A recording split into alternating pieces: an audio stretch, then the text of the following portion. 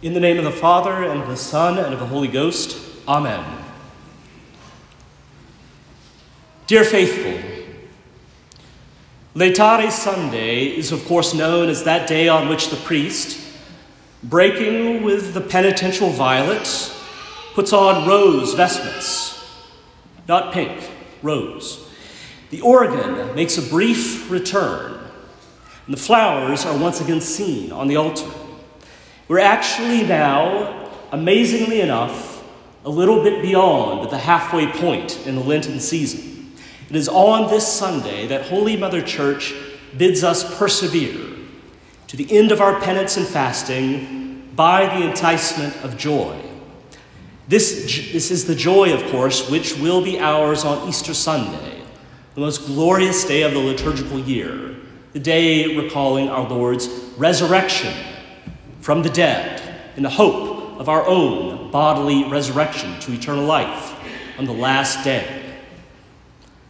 This is a day characterized by a joy, this day, the fourth Sunday of Lent, a joy which in former times the sacred liturgy really enshrined by a very expressive rite known as the blessing of the golden rose. Dating back at least as early as the pontificate of Pope St. Leo the Ninth in the 11th century. For in the Middle Ages, the Pope resided in the Lateran Palace, not St. Peter's, which did not exist yet. And the Pope would bless a golden rose, and then he would ride on horseback to the station church, leading the faithful. Then the Pope and all the faithful would process together through the streets of the eternal city while praying the litany of the saints.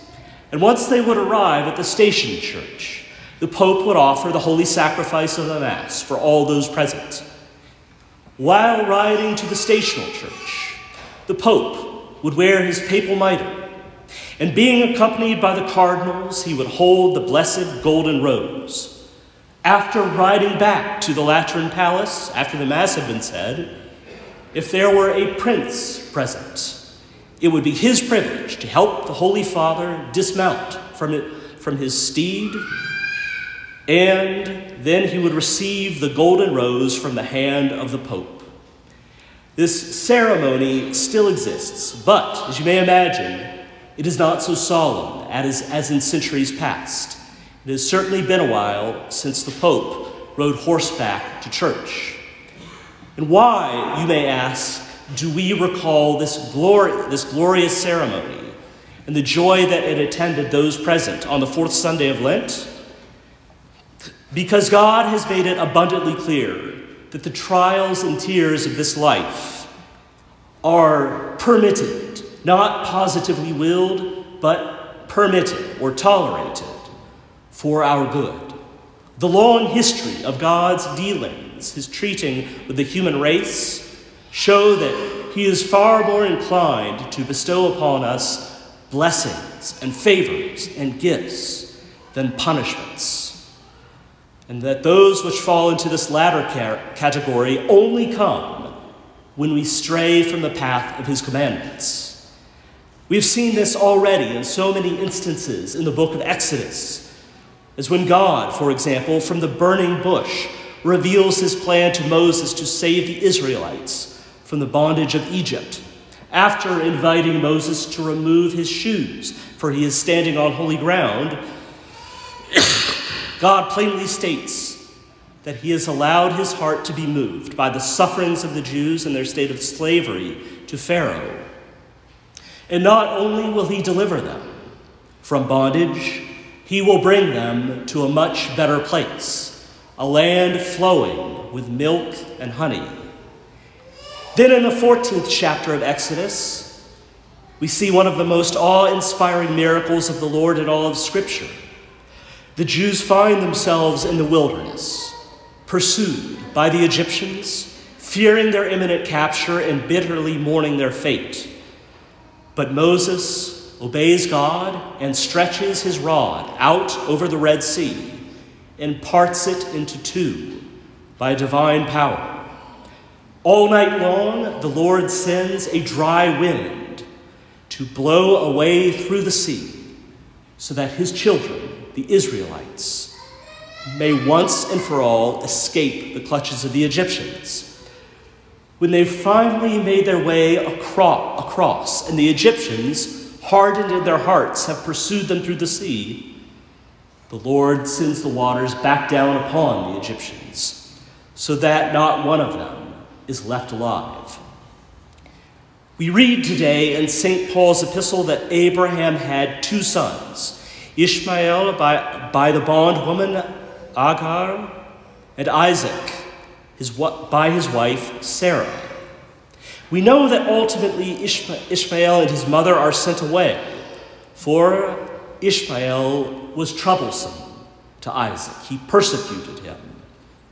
But once this is done, once these two have been sent away, does God abandon Ishmael and his mother and leave them to die in the desert?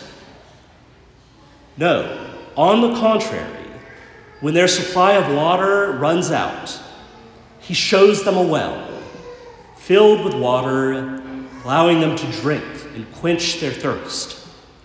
And he even allows Ishmael to live and grow and become the father of a great nation. One of the most marvelous miracles of the New Testament we see in today's gospel, that of our Lord's multiplication of a handful of loaves and fishes to feed 5,000 individuals. Those who followed our Lord into the desert on this day did so at considerable personal cost. They followed him without proper rations because they recognized in him a true prophet. They put aside physical hunger because they wanted to hear the truth. In view of their virtue, does Christ leave them to grow weak and faint from lack of nourishment? No. Being the God of charity, he sees to their needs, both spiritual and physical, and all are given a more than satisfying meal as recompense for their pursuit of the truth. So we rejoice, therefore, on this fourth Sunday of Lent, because God is calling us to an eternal joy. After the suffering and the trials of this life, it is union with him that he desires for each of us. And though there are punishments for our sins and sometimes painful purifications along the way, remember that the divine physician must operate from time to time if we are to be made well. In the name of the Father, and of the Son, and of the Holy Ghost, Amen.